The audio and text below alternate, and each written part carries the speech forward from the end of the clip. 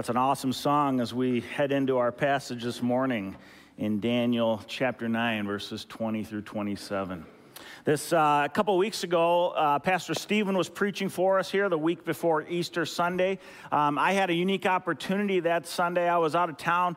I was speaking out in Kentucky at Answers in Genesis at the Ark Encounter. Have you guys ever been? Have you seen Noah's Ark? I had a chance to go and visit Noah's Ark in Kentucky. Absolutely incredible. If you ever get the chance to go and check this out, it is awesome, and it will just blow your mind and bring the story, the reality of Noah and his flood from the early chapters of Genesis. It brings it to light in a whole new way, and you just see how God's word was real and true and how it all came to pass. Great experience. Well, I was there speaking. They had a national women's conference. I got to be one of the speakers at this. It was really a great time. But, the highlight for me, I would have to say, really was getting a chance to spend some time touring the Ark and walking through, seeing all the exhibits.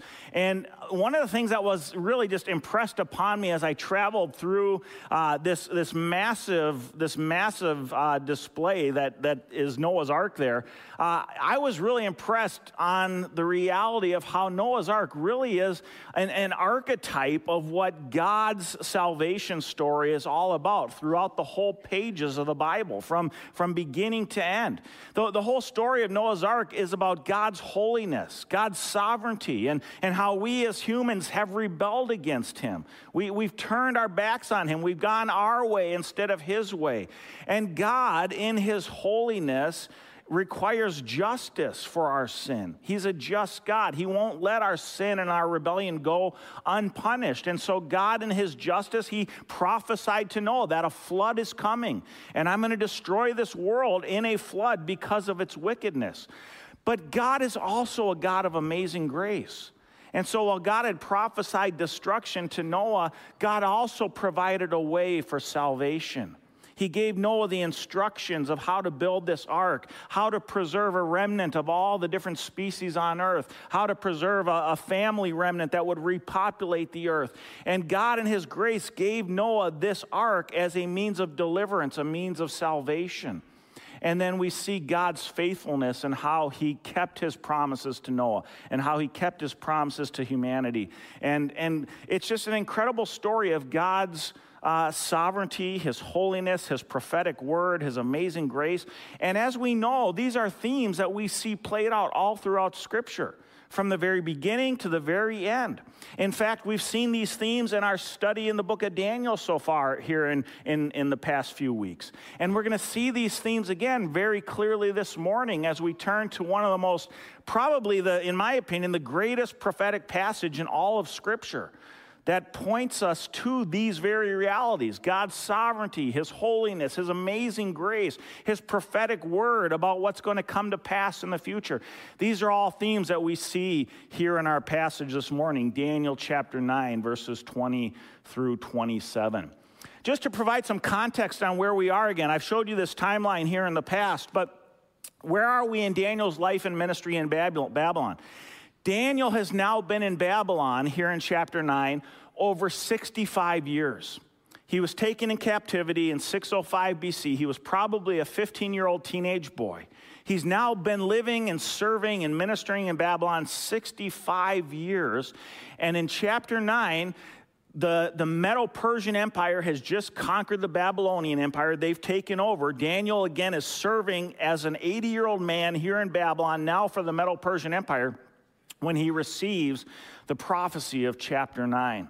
Now, I want to go back and I want to read the context here for this. Chapter 9, Daniel actually begins in verse 20, reminding us of the context of where this prophecy lands. So if you have your Bibles, open them up to Daniel chapter 9, verses 20 through 27, and we're going to see what this prophecy is all about and the context for where it came from. So Daniel tells us here, starting in verse 20, while I was speaking and praying, confessing my sin and the sin of my people Israel, and presenting my plea before the Lord my God for the holy hill of my God. Remember, Daniel was in the midst of this prayer. Pastor Stephen talked about Daniel's prayer 2 weeks ago. And the whole prayer was based on Daniel's study of God's word and Daniel discerning from God's word, the prophet Jeremiah, that the 70-year prophecy prophecy of their time in exile in Babylon was right on the verge of being fulfilled. Daniel's sitting here thinking, look, I'm 80 years old. I've been here 65 years. He's studying Jeremiah, recognizing this prophecy is true, and it means it's about to be fulfilled. The 70 years are about to come to pass. And so Daniel's whole prayer in chapter 9 is about God's glory, God's deliverance of his people, confessing their sins, pleading with God that this prophecy would come to pass, that they could go and restore Jerusalem and rebuild the temple, and that God's name would once again be famous throughout the land as a result of these fulfilled prophecies. And so Daniel is praying here. And he goes on and he says in verse 21, while I was speaking in prayer, the man Gabriel, whom I had seen in the vision at the first. Now, this is a reference back to chapter 8, where we saw Gabriel appear to Daniel in another prophecy, bringing to light for Daniel God's word. This is the angel Gabriel explaining to Daniel. He appears to Daniel here once again. And the angel Gabriel, who he saw in this first vision, comes to me in swift light at the time of the evening sacrifice. He made me understand, speaking with me and saying, "O Daniel, I have now come out to give you insight and understanding. At the beginning of your pleas for mercy, a word went out, and I have come to tell it to you, for you are greatly loved. Therefore consider the word and understand the vision. 70 weeks are decreed about your people and your holy city, to finish the transgression, to put an end to sin, to atone for iniquity, to bring in everlasting righteousness, to seal both vision and the prophet, and to anoint a most holy place. Know therefore and understand that from the going out of the word to restore and rebuild Jerusalem to the coming of an anointed one, a prince, there shall be 7 weeks. Then for 62 weeks it shall be built again with squares and a moat, but in a troubled time. And after the 62 weeks an anointed one shall be cut off and shall have nothing. And the people of the prince who is to come shall destroy the city and the sanctuary. Its end shall come with a flood. And to the end there shall be war. Desolations are decreed. And he shall make a strong covenant with many for 1 week. And for half of the week he shall put an end to sacrifice and offering. And on the wing of abomination shall come one who makes desolate until the decreed end is poured out on the desolator. Now again, this is initially hard for us to understand what exactly is going on here. But recall, Gabriel came to Daniel specifically to tell him, I have come to give you understanding. And we're going to dive into this prophecy here this morning. And our goal, my goal for us, is that we too would gain understanding about what this is all about.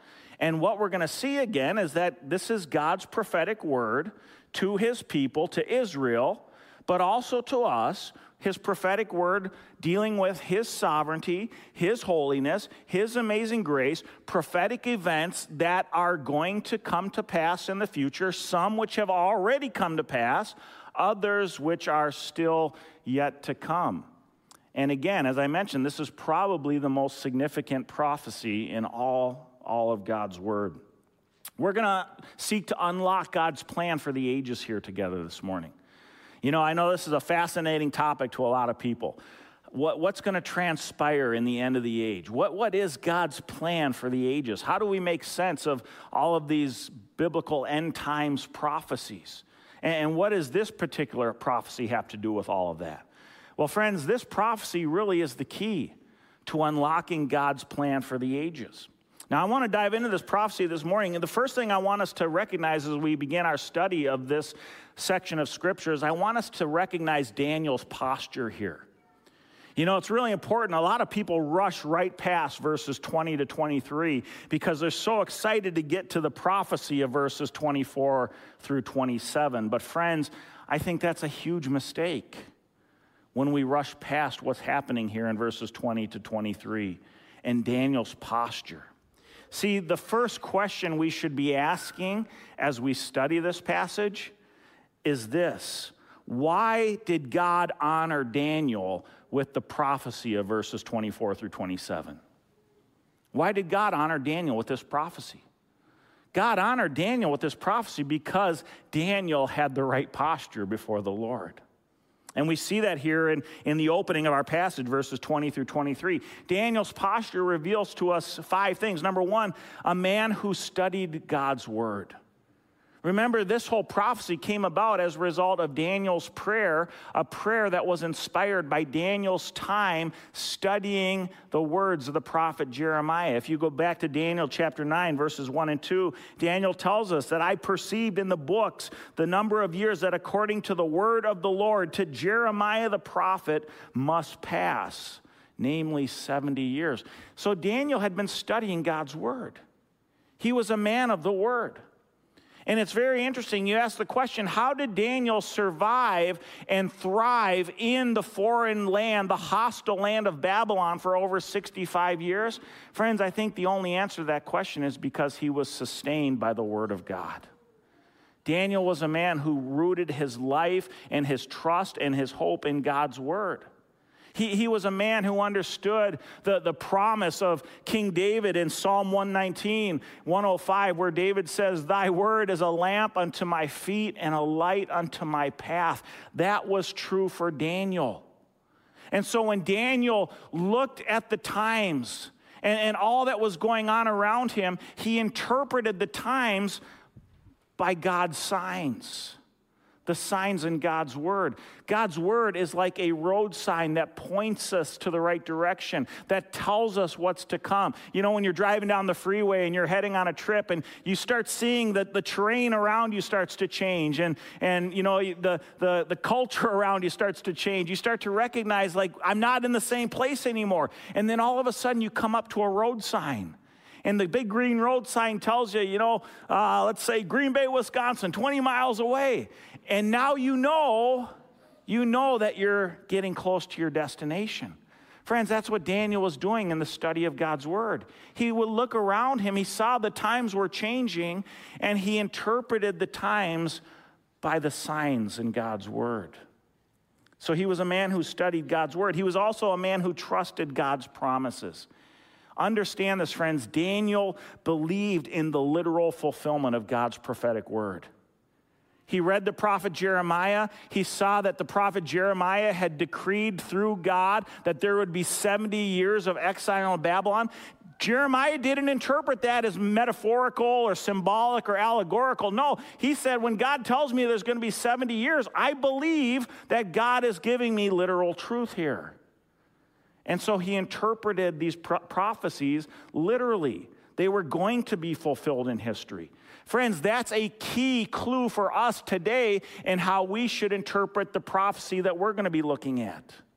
These are not symbolic. These are not allegorical. No, there is literal truth that's going to transpire in history. We're going to see some of it has already taken place. Some of it is still yet to come. But we're not talking about symbolism here or allegories here. We are talking about literal prophetic truth that God has decreed.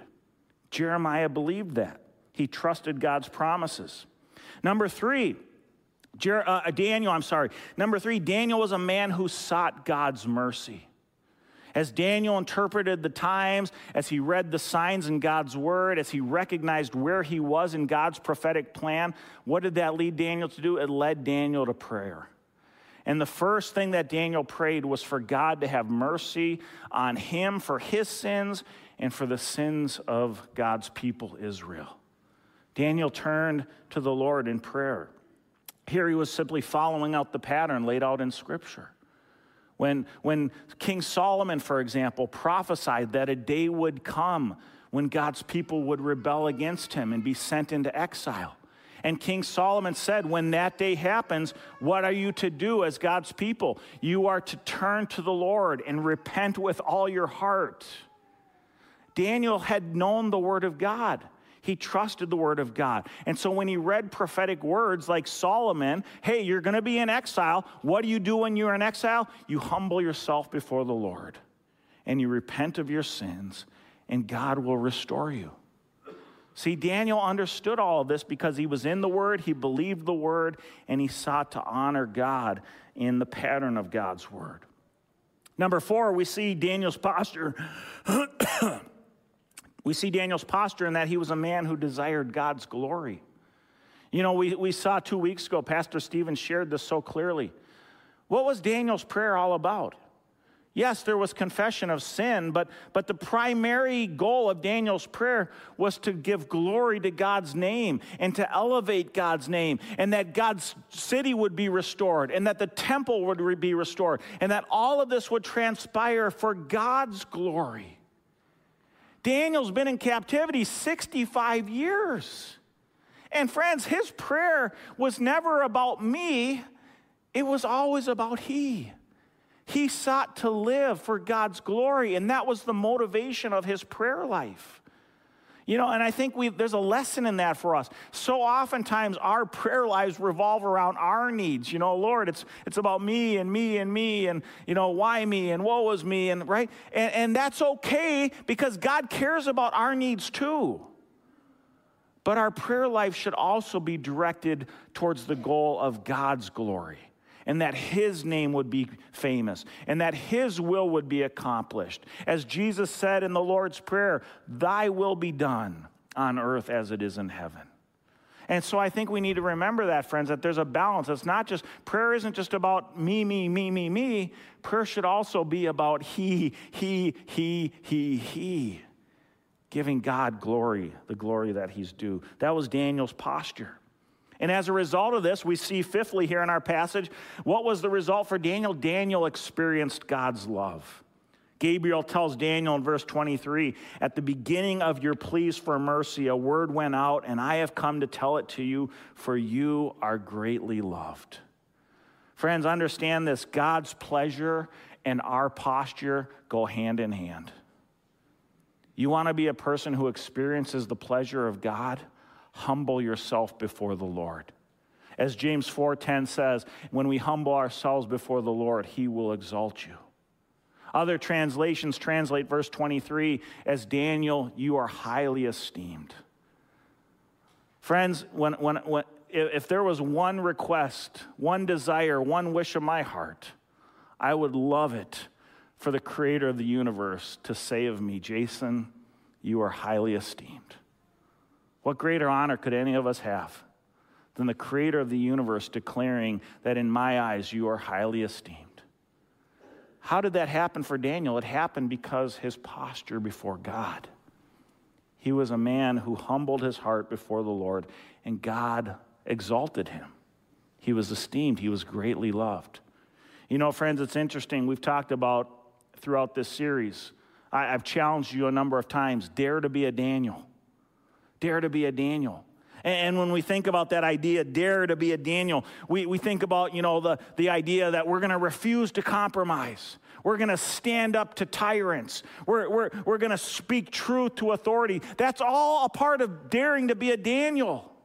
But friends, understand, being a Daniel begins first with a life in the Word and a devotion to prayer and a desire to honor God and to see his name famous throughout the world.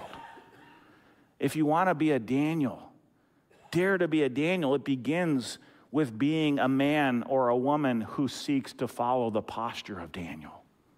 That's where it all begins.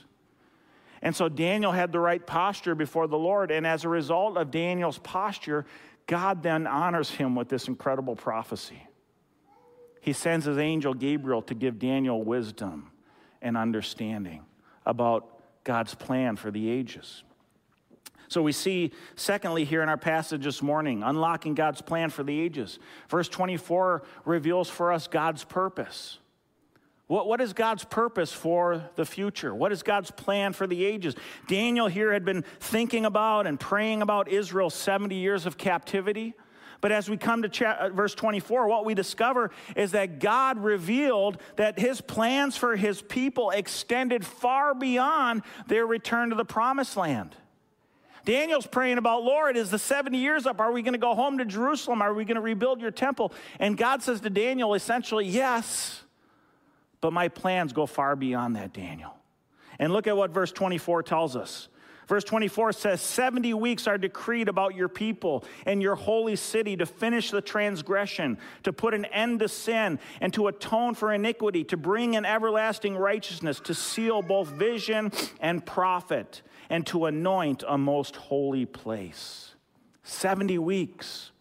Now, this prophecy is about these 70 weeks. And the important thing that we understand is when Daniel receives this word of 70 weeks, these 70 weeks are what are called in Hebrew heptads, weeks of years.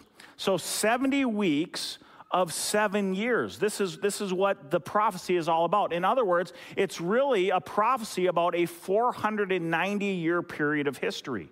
So when the angel Gabriel declares to Daniel, 70 weeks are decreed about your people, about Israel, this is a prophecy that's going to transpire over 490 years. 7 times 7 years, 70 weeks of 7 years. Okay? The precedent for this in Scripture goes all the way back to the book of Leviticus. In Leviticus chapter 25, verses 8 through 12, God had ordained for the people of Israel to follow this heptad unit of time measurement in regards to the year of Jubilee. God told his people in Leviticus 25 that there would be 7 weeks of 7 years. 7 times 7 is what? 49, right? And in Leviticus 25, God tells his people there would be 7 weeks of 7 years. On the 49th year, that would be the end. And then on the 50th year, you would celebrate the year of Jubilee. And the year of Jubilee was a time where every 50th year, based on this unit of measurement, 7 times 7, these heptads, every 50th year, the people would forgive all their debts, all the slaves would be set free, and the land would be allowed to rest from any crop production for a full year. It was called the year of Jubilee. In fact, one of the reasons why God's people ended up in exile in Babylon is because they failed to keep the year of Jubilee faithfully. We learned that their exile was directly resulted of ignoring the 7 times 7. All right? So there was precedent. When Daniel heard this, 70 weeks are decreed for your people, he would have understood these weren't 70 literal weeks. These were 70 weeks of 7 years, 490 years. Now, we need to understand that this is a whole unit of time, this 490 years. And this whole unit of time, some of it would take place in the immediate future, some of it would take place in the near distant future, and some of that 490 years would take place in the far distant future. But this prophecy is about this 490 years as a whole. Now this might help you understand how to frame this prophecy. Imagine you go home today after church and you've got a pie, okay? You baked a pie, and right now you can just taste that pie. You're ready to eat this pie after lunch. And so you go home and you eat this pie, and you eat 3/4 of that pie, okay? But you've got 1/4 of the pie left over. And so you say to yourself, you know what? I'm going to put that 1/4 of the pie in the freezer and save it for a future time. And so you freeze that pie. You eat 1/4 of it today. And a year from now, you go to your freezer and you say, oh, wow, I still got this pie I forgot about. And you pull out that 1/4 of the pie. Now, friends, it's still the same pie, isn't it? Right? It's still the same pie. We're still talking about the same pie. It's just that some of it's already been eaten and some of it is being reserved for the future. That's how we need to understand the 70 times 7, the 490 years. Some of it was going to be eaten in history already, and some of it is going to be eaten in the future, okay? Now, what was God's purpose for this 490-year period of history? Well, Daniel is given 6 reasons from the angel Gabriel. Gabriel tells Daniel, number 1, this 490-year period is about finishing the transgression. What does that mean? What that means, friends, is that God is going to bring an end to Israel's long history of rebellion against him. And this is going to take place at the second coming of Jesus Christ at the end of the tribulation.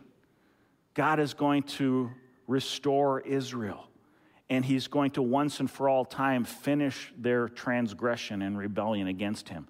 This long pattern of rebellion by God's people, Israel, that we see throughout Scripture is going to be once and for all done away with at the second coming of Jesus Christ. In Zechariah chapter 12, verse 10, Zechariah tells us about the day of the Lord when Jesus returns and he is going to pour out on the house of David and the inhabitants of Jerusalem a spirit of grace and pleas for mercy, so that when they look on me, on him whom they have pierced, they shall mourn for him as one who mourns for an only child. In chapter 13, verse 1, Zechariah then tells us that I am going to unleash a fountain that is going to cleanse Israel of all their sins. God is going to remove the transgression of his people once and for all at the second coming of Jesus Christ. The second purpose of this 490-year period is going to be to put an end to sin. Now, the language here in the Hebrew has the connotation of restraint, holding sin back, shutting sin down, right? God is going to restrain the possibility of sin amongst his people once and for all.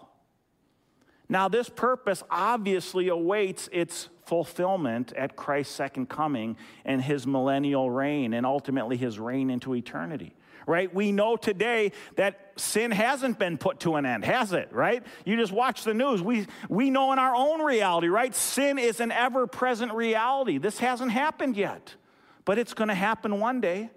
God is going to put an end to sin. The third purpose of this 490-year period, to atone for iniquity. Atonement is a word that means to cover or to purge one's sins. And this purpose has already taken place. When did this purpose take place? 2,000 years ago at the coming of Jesus Christ, the first coming. This is what we celebrated last week on Good Friday, that Jesus came to atone for our sin, to cover our sins, to purge us of our sins through his death on the cross. As John the Baptist declared in John 1:29, behold the Lamb of God who takes away the sins of the world. Right? So this purpose has already been fulfilled at the first coming of Jesus Christ. The fourth purpose, to bring in everlasting righteousness. Now, again, this purpose clearly finds its fulfillment in Christ's millennial reign. We aren't living in a period of everlasting righteousness right now, are we? But when Jesus comes again and he sets up his millennial reign, we're going to experience true righteousness, everlasting righteousness. Look at what David prophesies in Psalm 72. David says in Psalm 72, give the king your justice, O God, and your righteousness to the royal son. Down in verses 7 and 8, at the end of this prophecy, may he be like rain that falls on the mown grass, like showers that water the earth. In his days may the righteous flourish and peace abound till the moon be no more. May he have dominion from sea to sea and from the river to the ends of the earth. Friends, none of this has happened yet, has it? But it's going to happen one day, when Jesus returns and sets up his millennial reign, and he will rule over this whole world from sea to sea in righteousness. Man, are you looking forward to that day? I know I am. And it's going to happen. It's going to come to pass. The fifth purpose for this 490-year period, Daniel's told, is to seal both vision and the prophet. Now, what does this mean? Well, friends, think about this. When Jesus Christ rules and reigns over this earth, when sin has been removed once and for all time, the world is no longer going to have any need for visions or prophecy. Why? Because God himself is going to speak directly to us personally through Jesus, who is going to reign over this world. We're not going to need visions. We're not going to need prophets anymore, because we're going to hear directly from God himself. And then the sixth purpose that we're given is to anoint a most holy place. This here is a reference to the millennial temple in Jerusalem, from which Jesus will reign over all the earth. If you want to read about the millennial temple in Jerusalem, Ezekiel chapter 40 through 44 is all about the millennial temple in Jerusalem from which Jesus is going to reign. In fact, let's take a look at these passages from Ezekiel chapter 43, 1 through 7. This is going to take place at the second coming of Jesus Christ. Jesus is going to return. He's going to set foot on the Mount of Olives to the east of Jerusalem, to the east of the temple. And this is going to happen. Then he led me to the gate facing east. And behold, the glory of the God of Israel was coming from the east. What's to the east of this gate? The Mount of Olives, where Jesus is going to land on his second coming. It says he's going to come from the east. And the sound of his coming was like the sound of many waters. And the earth shone with his glory. And the vision I saw was just like the vision that I had seen when he came to destroy the city. And just like the vision that I had seen by the Kebar Canal. And I fell on my face as the glory of the Lord entered the temple. This is all talking about the second coming of Jesus.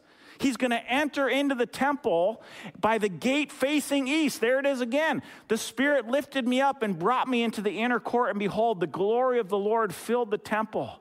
While the man was standing beside me, I heard one speaking to me out of the temple, and he said to me, Son of man, this is the place of my throne and the place of the soles of my feet, where I will dwell in the midst of the people of Israel forever. And the house of Israel shall no more defile my holy name, neither they nor their kings by their whoring and by the dead bodies of their kings at their high places. Again, this is obviously a future event that's going to take place.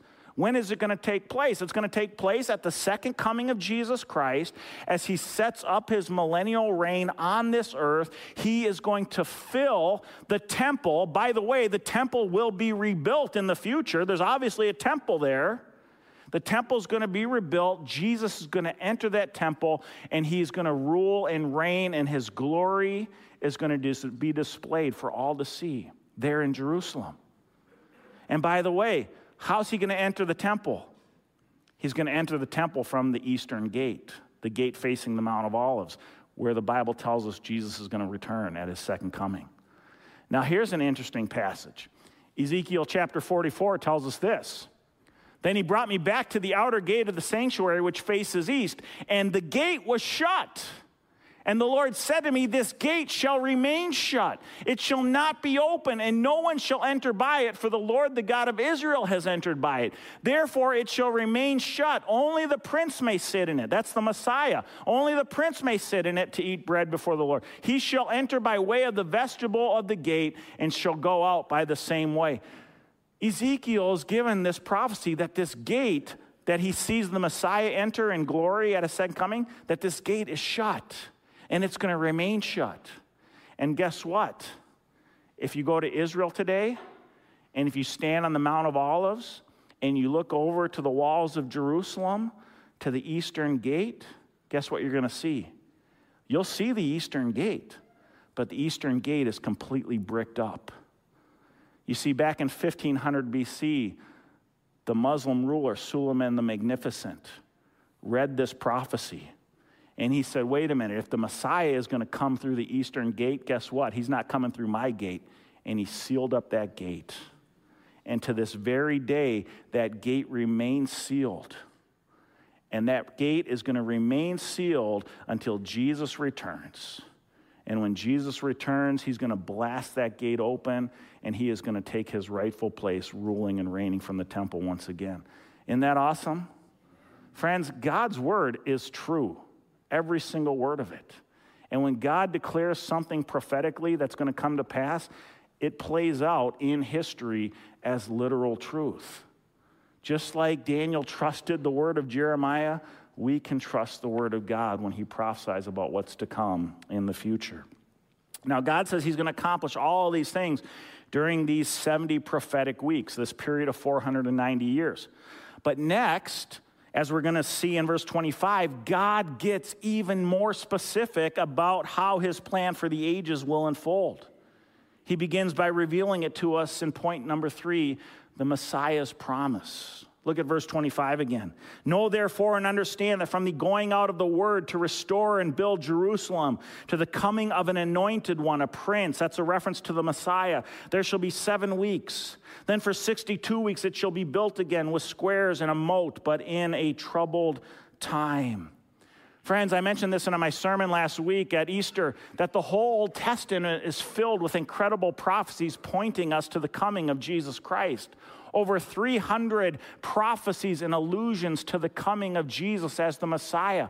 I mean, the Bible gets so specific, it's incredible. It's like a bullseye, right? The Bible tells us back in Genesis, the Messiah is going to be born of the human race. Then it tells us in Genesis 12 that he's going to come out of the line of Abraham. He's going to be a Jew, a descendant of Abraham. Then it tells us in Genesis 49, the very tribe he's going to come from, the tribe of Judah. And then it tells us the family lineage that the Messiah is going to come from the line of David. And then it tells us how the Messiah is going to come. He's going to be born of a virgin. And then it tells us where the Messiah is going to be born. He's going to be born in Bethlehem. And then the Bible even tells us when the Messiah is going to come. And it tells us when in Daniel chapter 9, verse 25. Now, we use the ESV version here at Lakes Free Church. I like the ESV version. I think it's a great version of Scripture. However, the ESV does a horrible job translating Daniel 9:25. I don't know why, but they are the only Bible translation in existence that I know of that creates a separation between the 62 weeks and the 7 weeks. So it reads very funky, and it doesn't translate well to the way the rest of the Bible translations translate it. Now, again, I don't know why they did it that way, but when you look at all of the other translations of Daniel 9:25, the NIV, the NASB, the New King James, the New Living Translation, the 7 years and the 62 years are not separate. They're meant to go together. They're meant to be a continual unit of time. 7 sevens and 62 sevens, 7 weeks and 62 weeks, 7 weeks, 62 weeks, 7 sets of 7 plus 62 sets of 7, all right? So these time frames are meant to be together. Now, again, we're talking about heptads, weeks of years, periods of 7 years. So we're talking about 7 weeks of 7 years and 62 weeks of 7 years. Now, the prophecy in Daniel 9:25 tells us from the issuing of the decree to the arrival of the anointed one, Messiah the Prince, there will be 7 sevens and 62 sevens. Now, this is fascinating, friends. The Bible tells us exactly when Jesus was going to come as the Messiah. And when was he going to come? We'll take a look at this prophecy, how this works out. 62 weeks plus 7 weeks of years. We're talking about weeks of years. 62 plus 7 equals what? 69, right? This is basic math, right? 62 plus 7. That's not a trick question. So what we're talking about here is 69 weeks of 7 years. 69 times 7 is what? 483 years. So Daniel gets this prophecy from God through Gabriel that there are going to be 7 weeks and 62 weeks from the issuing of the decree to the anointed one, the prince. Now, here's the thing. Bible scholars solve this equation in 4 different ways. But the interesting thing about how they solve this equation is each of the 4 different ways all points us to a period between 4 BC and 33 AD, which is right in the time frame of Jesus' life and ministry.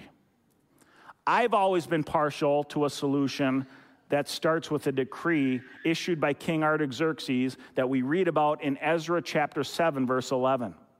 And we know that this decree was issued in 457 BC. Now, this decree issued in 457 BC, if you add 483 years, that takes you to the year 26 AD. Now, we know from history and from Scripture that Jesus was born in 4 BC. Okay, our calendars were off by 4 years. Jesus was born in 4 BC. Now, 4 BC to 26 AD is how many years?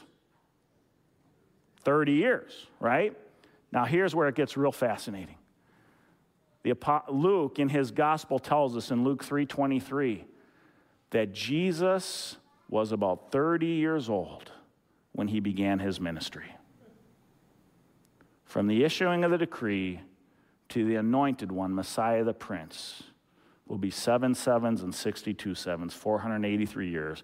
That takes us to 26 AD when Jesus was 30 years old and he announced himself as the Messiah. Isn't that awesome? Again, friends, the Bible is absolutely true. God's prophetic word is clear, and it points us directly to the coming of the promised one, the Messiah. Now, here's the deal. God has made this so clear to us, right? He's pointed us clearly to Jesus throughout the Old Testament. Throughout the Old Testament, he was preparing the world for the coming of the Messiah. Throughout the Old Testament, he had clearly revealed to his people his plan for sending his son, the one who would redeem us from our bondage to sin. Remember last week we talked about Romans 6:23, the wages of sin is death, but the gift of God is eternal life through Christ Jesus our Lord. Why do we trust that? Why do we trust that Jesus' gift of salvation was efficacious, that it did something for us? We trust that because God had prophesied it, and the prophecies came true. And then when Jesus came, he himself prophesied, I'm going to die, but rise again 3 days later. We saw that last week. That prophecy came true. Friends, we have great reason to put our hope and trust in Jesus because he is the one the Bible claims him to be, the promised Messiah, the Savior of the world. And God had pointed us very clearly to him. Friends, I want to tell you this morning, if you're here today and you've never put your trust in Jesus as your Savior and Lord, man, what are you waiting for? Do not miss out on the hope and assurance of knowing that your sins have been forgiven by the Anointed One, the Prince, the one who was promised to come. He died on the cross for you so that you could be restored, redeemed, forgiven, made right with your Creator God. And we trust this because God's prophetic word is true. We're not taking a blind leap into the dark hoping that this is all true. No, God's prophetic word is true. And the Messiah has come and he's fulfilled these prophecies. And because of that, we can have confidence and assurance that his death on the cross and his resurrection from the grave saves us of our sins and gives us the hope of new and eternal life. This is all trustworthy and true. Don't miss out on putting your hope in Jesus Christ. Now, friends, here so far we've seen that God's plan for the ages has been partially fulfilled in the first coming of our Lord. But what we're going to discover next is that God has even more to say about his plan for the ages. And in verses 26 through 27, we're going to discover that God's plan for the ages also involves the destruction of Jerusalem and then a 70th week, a 7-year period of tribulation marked out by the rule and reign of the Antichrist, followed directly by the second coming of Jesus Christ. Now you're going to have to come back next week to hear about that. Because unfortunately you have a pastor who is too long-winded and can't get through his whole sermon in time.